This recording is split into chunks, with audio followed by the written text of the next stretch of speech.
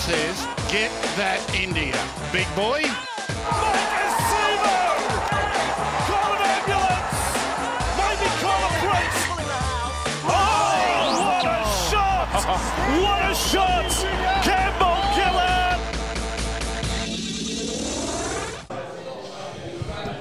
Good evening, ladies and gentlemen. Welcome to the post-game show, live from Jack's Bar and Grill. My name's John, that's Craig. Joining us is one of the greatest playmakers in the history of the game, Brett Kenny. How's everyone doing tonight? Well, I'm going to start off with the obvious. That sucked. That match really sucked. But thankfully, we've got an Eels legend in Brett Kenny. How about a round of applause for Brett Kenny? Let's just run through a few things, Brett, before we get started. 265 NRL games, 25 matches for Wigan, 4 for City, 17 Origin matches, 17 matches for Australia. Across all of that, that's 142 tries. The list of awards you've received is really too long for me to rattle off right now. Probably what we need to do is to push for you to be made one of Rugby League's immortals. I think it's ridiculous that we don't have a Parramatta player from the 1980s where there was 3 premierships won in a row, 4 in 6 years, in amongst the immortals. I just think it's wrong. You'll get no argument from me. So, Brett, thank you so much for joining us tonight. That's all right. Pleasure. Just after running through all of that, do you ever pinch yourself and think, you know, this really happened, all that success and achievements? Well, it's probably something that I don't think about too much until someone brings it up and we talk about it. And I guess, you have a think and geez, you know, for me, it all happened pretty quickly. Like 1979, I was playing C grade for Guildford. 1980, I was playing first grade for Parramatta. 1981, I was winning the premiership with Parramatta. And then by the time I think it was 25, I'd won 4 grand finals, played X amount of numbers of test matches, State of Origin, and won a Golden Boot award. So it all sort of happened pretty quickly. And I guess in a lot of ways that was probably good because it never gave me a chance to sort of get too far ahead of myself. But I think too, playing in the side I played in with a number of senior players around, it wasn't just me. You look at blokes like Sterlo, Steve Vella, John Muggleton, Eric Graith, Dave Lydiard, Neil Hunt, these guys, Paul Taylor. We were never given the opportunity to sort of get too far ahead of ourselves because these older blokes would pull us in the line. Mm-hmm. So it was good. You know, it was good being part of that team. Can we share something that you shared with us before about sitting on the bench at Redfern Oval in 1980? Yes, I did. I was sitting on the bench. I was actually playing reserve grade, and back then, after the game, the first grade side didn't have nominated reserves. So if you played reserve grade, started reserve grade, you were able to sit on the bench for first grade. So they could have 8 or 9 guys sitting there. So I was just sitting there and yes, I did say to the guys that I was a South supporter when I was younger, and so when obviously playing reserve grade, we played South at Redfern Oval on this day, and obviously, as I said, playing reserve grade, I wanted to win, and I think we won by 40. I think I scored 6 tries, got up to 2. Anyway, and I was sitting on the bench for the first grade. Just a typical match. Yeah, just sitting on the bench for first grade, and if South scored, I'm sort of going, yes. That's good. And then not long after, Tony Milrose was playing in the centres with Mick Cronin, and he pulled a hamstring, and I got a tap on the shoulder to say you've got to go on. So I had to go on and play first grade against South. So after that I thought, well, I can't support South anymore in the first grade. So yeah, I was a South supporter as a young kid. So going back to your era in the 80s, money wasn't everything. But geez, you must be kicking yourself looking at some of the figures that get thrown around these days thinking, I was born a couple of decades too early. Well, I always remember when Super League started, the first thing I did was ring my dad and abused him. I said, if you could have waited at least 2 years later, I would have been sweet. It would have been right. But yeah, you know, it's one of those things. I guess a lot of people say to me, you know, would you like to be playing today's game? And I, as I said, I guess because I played in the 80s and have experienced what it was like, playing in the 80s? No, I wouldn't want to play in today's game. If I hadn't have played in the 80s, yeah, I probably thought, well, that's the way the game is today. But, I don't begrudge any of the players getting the money they get. I would have liked to have been able to play now and get the money that they do get. I think back in the 80s we didn't have a salary cap. I think if that side we had in the 80s was playing today, we wouldn't have had it. We would have only had that side for 1 year because we wouldn't have been able to fit them all under the salary cap. Yeah. But, I just, as I said, you would like to be earning the money that they earn nowadays. And I remember on one of our reunions we were all talking about it and say, well, we'd probably all be getting $1 million a year, which would be nice, but better than that 50,000. Yeah. And it's quite funny because when you talk about guys today, when they go from one club to another, they're saying, oh, well, they're on 400,000 at this club, but they've been offered another 300,000 to go to another club. Or said, well, when we were playing, we were offered 5,000. That was the difference. So we offered 5,000 more to go to this club. Said, well, Talk about inflation, eh? not much in it, yeah. But yeah, it was good. As I said, I don't begrudge the players. And I know people will obviously be critical of players that are on big amount of money. They say they're not worth it. Well, they may not be, but it's not the player or the manager you've got to blame. It's the bloke that agrees to sign them 100%. for that much money. And that's you never seem to know who that is. Yeah, there's a lot of people that want to take credit for the good signings, but no one wants to take credit for the other ones. Just going back to those heady days, you scored 2 tries in consecutive grand finals, 81, 82, 83. Comes 86 and it's a trialist grand final, but you got across the line twice and were disallowed twice. Can you let us know, did you actually score or were they correct decisions to take it away? They were correct decisions. We had a look at it again in replay and that first one where I've come over the top, yes, there actually was a gap. The ball was actually on the ground. There was a gap about that much between my hand and the ball. So that was probably the one that we thought I did score. The other one was definitely would ruled a double movement, which it was. So, yeah, Mick Stone was correct with both his rulings. And so I say to people, we didn't have video replays then. We didn't have the bunker, and yet the referee got it 100% right when they went. I'm talking years later. Yeah. We look at all the new technology, and they said, yeah, he was right. So I don't know whether the new technology is actually necessary at the moment. Well, that's the follow-up question really is, what do you think of the bunker? Up to shit.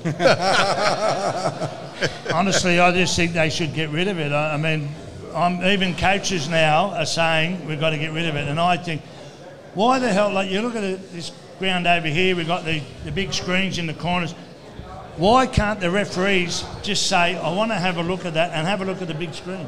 That's what the players look at. How many times do you see a player being held up over the line and his teammates go, well, look, they all start walking back because they've had a look and say, well, it's not a try.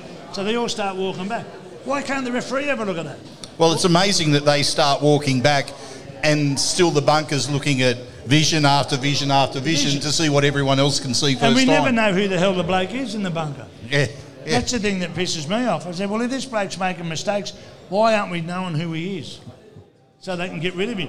Poor referee stands out there. Everyone knows Copping who it the from the referee crowd. is. Yep. And they go, mate, you've had a shocker. It's not his fault. So you vote to put up the face of the bunker official as the decision's going up. Here's the man responsible. My own. Have his face up there, let everyone know who he is, and then we can make a decision after the game as to whether he stays there. Yep. The 81 to 83 three-peat is what sets apart your team as one of the greatest of all time, particularly in the limited tackle era. It hasn't been done since, and there's been some good teams we've seen, Broncos in the 90s, Melbourne Storm in the 2000s, the Sydney Roosters. How come no one else has been able to get it done? Is it just too hard in the salary cap era? They weren't as good as us. There you go. No, that's right. I think, as I was saying before, we didn't have a salary cap when we were playing, and now the salary cap makes it a lot harder. And actually, one thing we actually played in 4 grand finals in a row. Yes. We played 81, 82, 83 and 84 We won 81, 82, 83, got beaten by the Bulldogs in 84. So we've played in 4 grand finals in a row, which has never been done before, and had never been done since. And I think, and that's one of the reasons, because of the salary cap, the teams, I mean, a team goes to a grand final. I'll look at, say, the Cowboys this year, for example. If the Cowboys play in the grand final, and let's say they win it, they're going to have to offload a hell of a lot of players because The vultures come circling. a lot of them are going to go away. They've got a World Cup at the end of the year, so they go away with the World Cup, so now become representative players. Their money goes up a bit higher. They're not going to be able to keep them all. Yep. Back in the 80s, they would have been able to keep that side because there was no salary cap. Okay, I'm going to ask the tough question right now. I'll rip the Band-Aid off. Is there any chance that we're going to end our drought this year? No. That's not good. It's not hard to work out, but I look at it. You look at tonight's game, and I've said to people before earlier on at the game, I said I often wonder about the players' mindset, because you look at the situation they're in now, and I'm pretty sure if they had a won tonight, they would be close to being in the top 4 or being level with the top 4. So they had as much to play for as South, who wouldn't have been in the top 4 but would be getting closer. And yet they had, 30 points scored against them or something? So my question is, what's their mindset? They should have been going out there tonight, no, this is a game we've got to win. Yeah. We win this, and then we win next week. They play the Bulldogs next week. After tonight's performance, I wouldn't be necessarily saying they'll beat the Bulldogs. Well, they beat us last time. They beat us last time, but, I mean, if we'd have beaten South tonight, you'd be confident that we could come in next week and beat the Bulldogs at home, and we might find ourselves in the top 4. As it is now, the way they performed tonight, it was as if they couldn't give a rat's ass what was going on. And they were watching the game, and I was getting frustrated. I was blowing up all the time because we do the same shit every 6 tackles. The same stuff. We don't change it. We got within 5 metres of the opposition line, last tackle, what do? Kick it in the air. Last tackle, kick it in the air. Last tackle, kick it in the air. What were the results? We got nothing out of it. No one caught the ball other than a South player. Why not change it? Put it on the ground.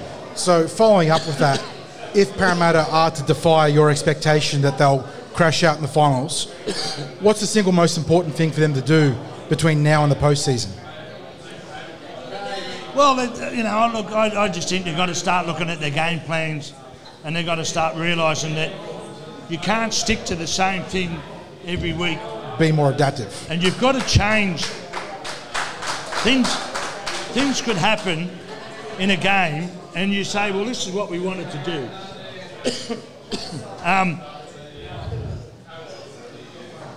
It's amazing what that can do. So, this is what we've got to do. Every team goes out with a game plan. The game plan mightn't necessarily work, so then you've got to start to change things. And that's what I'm saying, even tonight, where they were doing it every time on the last tackle, we put it in the air. And I think it may have even been once where we went close to catching the ball, but we weren't getting the result out of it. So change it.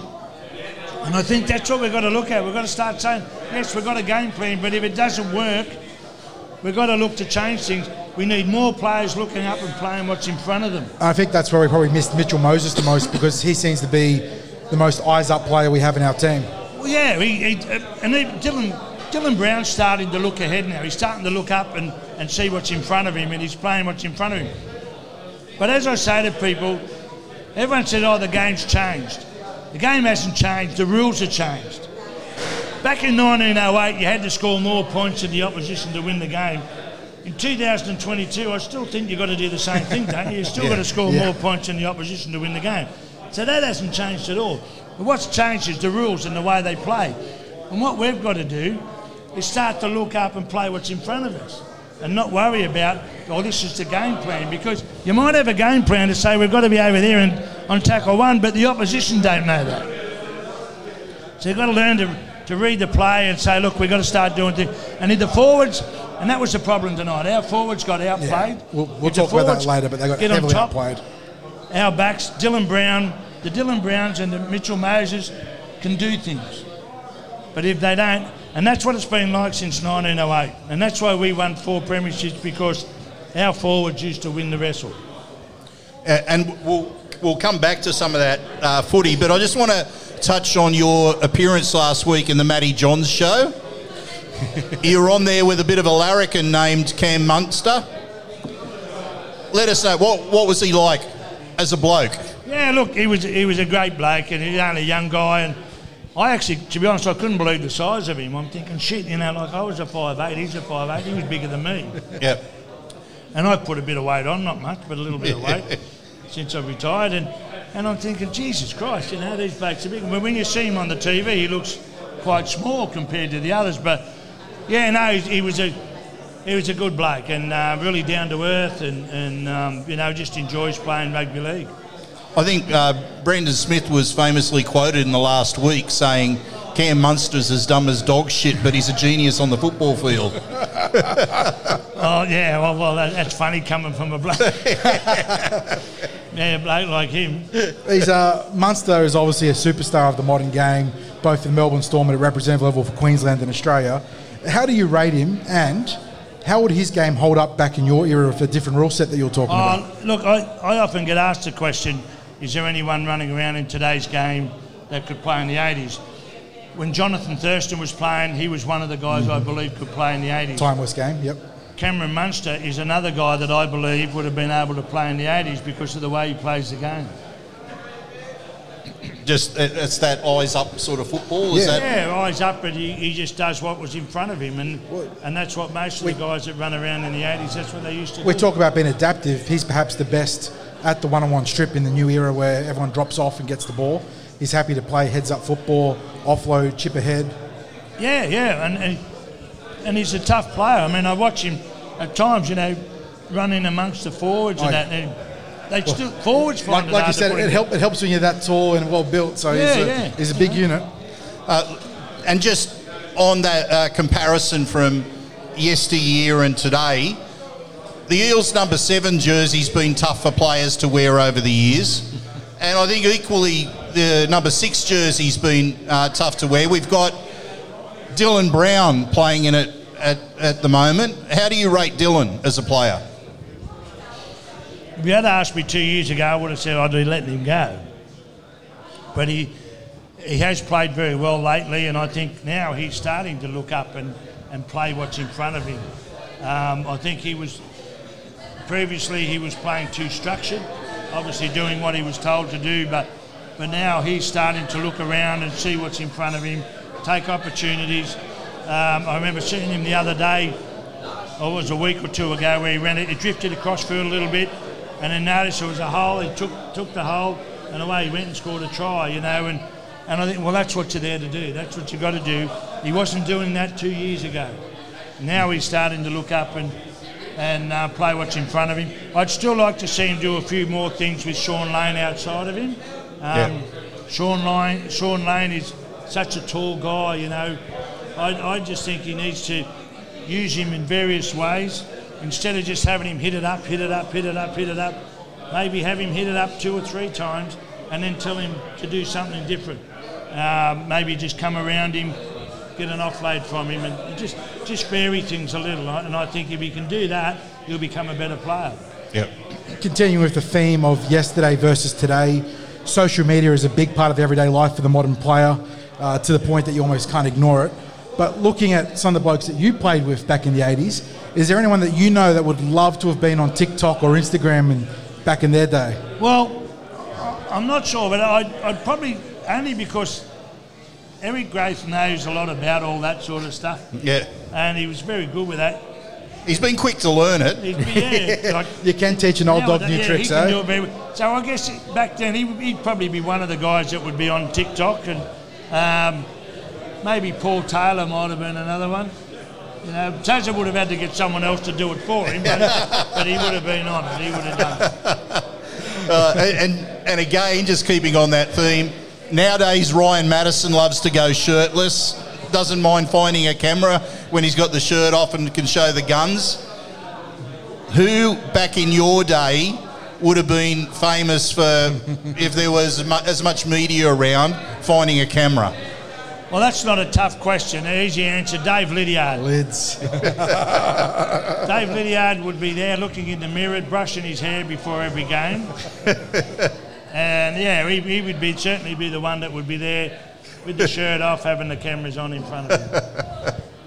I'm told he doesn't mind it now either. Sorry? I'm told he doesn't mind doing that now either. Oh, shit, no. He's not doing that now. If he was here tonight, he'd be taking it off, have a T-shirt on, doing a bit of flexing. Recently I caught up with Guru Yep. at one of his gigs, and he was slaying it on guitar, obviously. A few weeks ago we had Neville Glover here.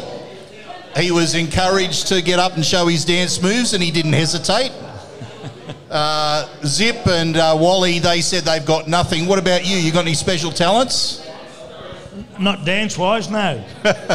Now, you were in a film. You have demonstrated your acting chops with league legends with Ando. The acting bug didn't hit at all? Well, unfortunately, I was actually coaching at the time. I got asked to come over to be in a movie with Jennifer Lopez. Oh. And you got to get your priorities, I suppose. Unfortunately, we were in the semi-finals at the time, and so I didn't get the opportunity to have the time off. scheduling But yeah, clashes. Footy comes first, mate. Yeah, she would have been devastated. bitterly disappointed. I was actually nominated for an Academy after that performance on Footy Legends. All right, well, let's talk about the head-to-head between the Eels and South Sydney over history, because Parramatta in their current iteration are one from the last 9, but it's a bit of a cycle here because if we look back at the stats, I think going back to your time, Parramatta were just 6 from 17 in that head-to-head matchup against South Sydney, which includes both games in 82 and one of the games in 83. And it's a different game. Obviously, you've already mentioned that the rules have changed, making it a much different product. But in your experience, what has made South so difficult for Parramatta to beat across the years? Well, look, I don't know. It's a tough one because even like Western Suburbs, I mean, when I started here in 1980, it took us probably 2 or 3 years before we actually beat Western Suburbs at Lidcombe Oval. I can't even remember going to a game at Lidcombe and seeing Parramatta beat West at Lidcombe. We had a 13-year loss run. It took us 13 years to beat them at Lidcombe Oval. Playing at Cumberland Oval, we beat them by 40. Yeah. We couldn't beat it. And I don't know. There are just teams that you seem to play against that you find it very difficult to beat. And I know we played South at Parramatta Stadium, and I think it was a draw in the end because I remember Mario Fennick coming off the field bagging us saying that we were lucky to win. And we go, well, mate, it's a draw. You both were lucky to win too, Oh, Mario. But, I really, it's hard to answer because, as I said, everyone seems to have a bogey team, and while we didn't lose a lot of times to South, but our record wasn't great, and we just couldn't seem to work out why we couldn't beat them. I think maybe their dressing rooms might have had something to do because they were shit dressing rooms. Well, I've been referring to South as being kryptonite to the Eels, and from the opening whistle tonight, it was like there was no strength in the Eels' performance. We were passive. Even in that opening set, they ran something like 60 metres in that opening set of tackles, a set where you'd normally expect them to rip in. Did it surprise you that we just didn't rip in, even in that opening set? Well, it was, yeah, and I think that sort of set the format of the game. When you saw that happen, you sort of, I looked at it and thought to myself, there's no way in the world we can win this. Because obviously their mindset wasn't right. Yep. To allow a team in the first set of 6 to go 60 metres, as you said, you don't see that. Normally, you muscle up and you try and get on top early and set a standard in your defence. Parramatta set a standard, but it wasn't good. Yeah. And it was like that all night, and that was the problem.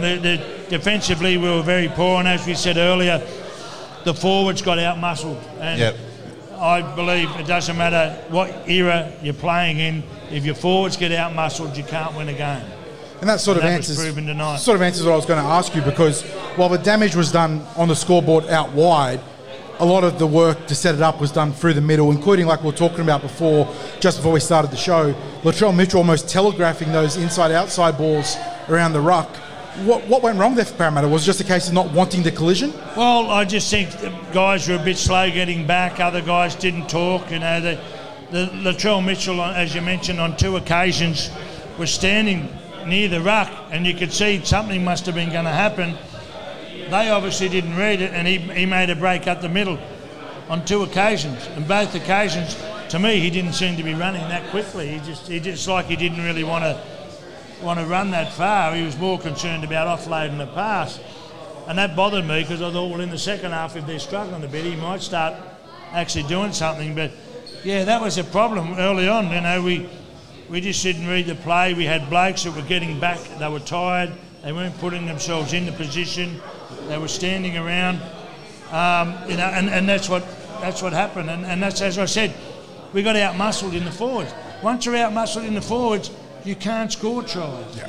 Look at the field position that Parramatta had to fight for. Yeah, you look at South. They out-muscled us. They were going forward, and all their tries were scored out wide because the backs have room to move and do things.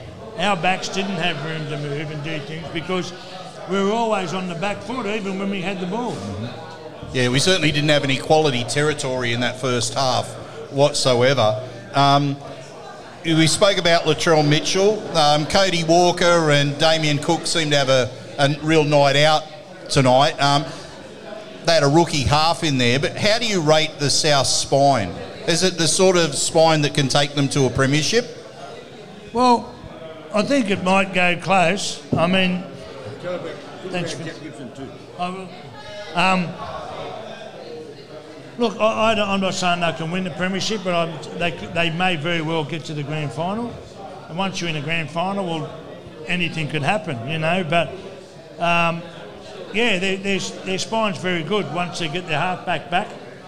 And that's one of the things where I think Parramatta fell down with Cody Walker. Cody Walker's the type of bloke, if you get on top of him early and make things difficult for him, he starts walking around. He doesn't want to have anything to do with the game. Yeah, and he gets frustrated. Loses his composure. They let him do what he wanted tonight, and he scored a try, or we actually had one disallowed, and thinking this player, he's just loving what he was doing. Yeah. And we didn't seem to want to put any pressure on him. But, their spine's going very well. Now Latrell's back. They all seem to be able to respond when he's around.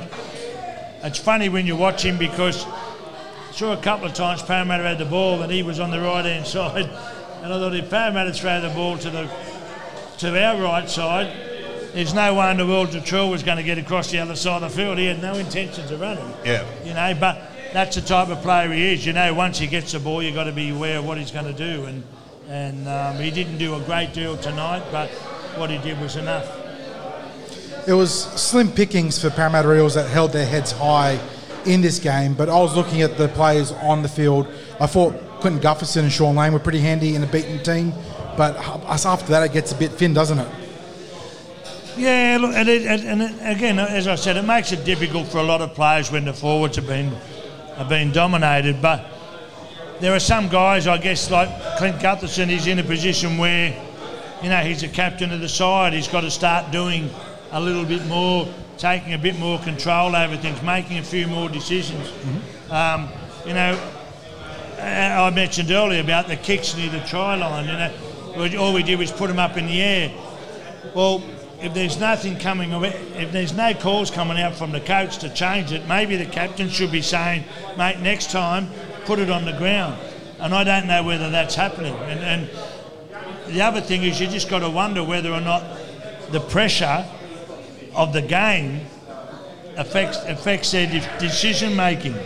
That's the thing. As you say, he went pretty well in the beaten side, but when you're captain, you've got to be able to do things. You've got to be able to make those decisions. And I was very lucky to play under Steve Edge, and he was a great captain. He was a guy who never got flustered or anything. And I think that's where Clint Guthers has got to step up a bit more now, and he's got to start to make decisions. I don't know whether there's anything coming from the coach's box, I don't know. But if there isn't, well, the captain's got to start doing something, because what they're doing at the moment is crap. and they're just not changing anything. So if it doesn't come from the coach, it's got to start coming from the captain. They've got to start looking at the way they're going and changing a few things, trying to make things work. Now, the Eels haven't lost 2 in a row this season, so that's been a positive out of the year. Can they bounce back next week against the Bulldogs?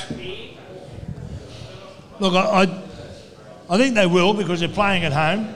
And it's Old Boys Day too. You've got the big player reunion here. That's right, You'll be doing the walk of honour around the ground. Neville will love that, Neville Glover. Yeah, he'll give a bit of a wave. I'd like to take a bet that Neville Glover will be the last one off the field. All right, we'll put it a little note. But look, I just think you would like to think that they would improve in their performance. There would be a better performance next week.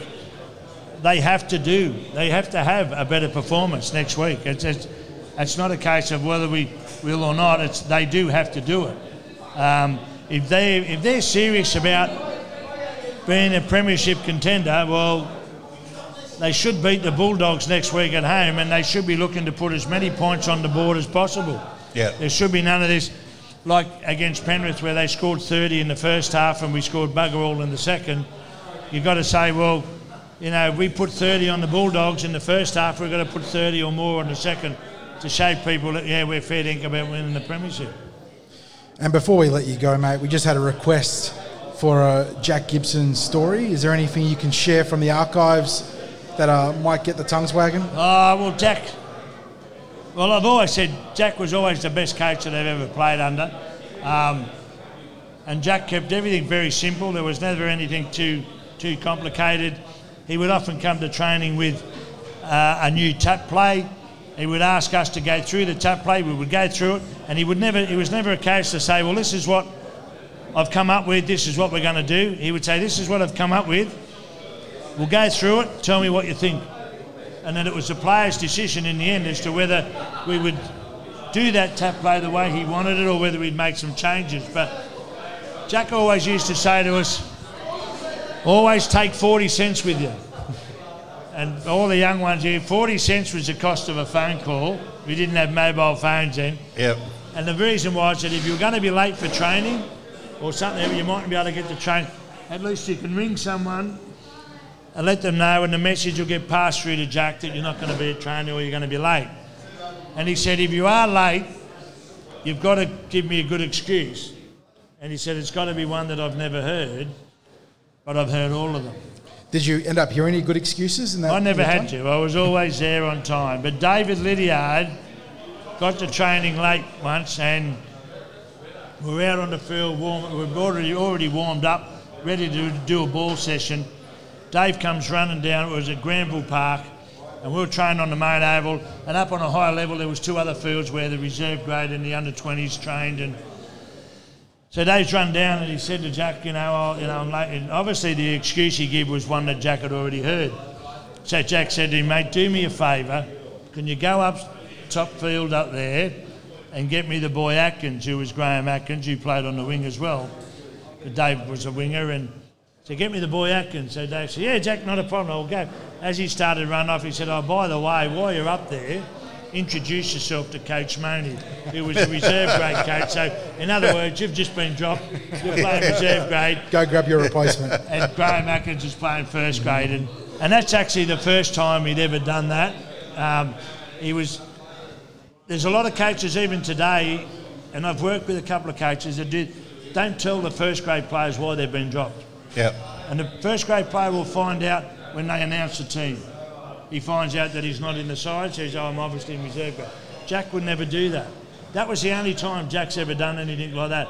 Any other time, you would be called into his office and he would sit you down and he would tell you that you're not playing first grade, and he would tell you why, and you knew that by the time they come to announce the teams, you weren't going to be in first grade. And I can say that never happened to me, thankfully, because he never told me that I was dropped. He said, I'm not going to play you. Yeah. And I said, Jack, I'd like to play. I haven't missed a game for 2 seasons. He said, well, if you want to play, you can play reserve grade. I said, OK, I'll have a week off. So I took the week off. Well, it hasn't been the greatest result as far as Parramatta supporters are concerned today, but I think we've managed to finish on a high here with having Brett Kenny as our guest. Ladies and gentlemen, Brett Kenny. Thank you. Thank you very much.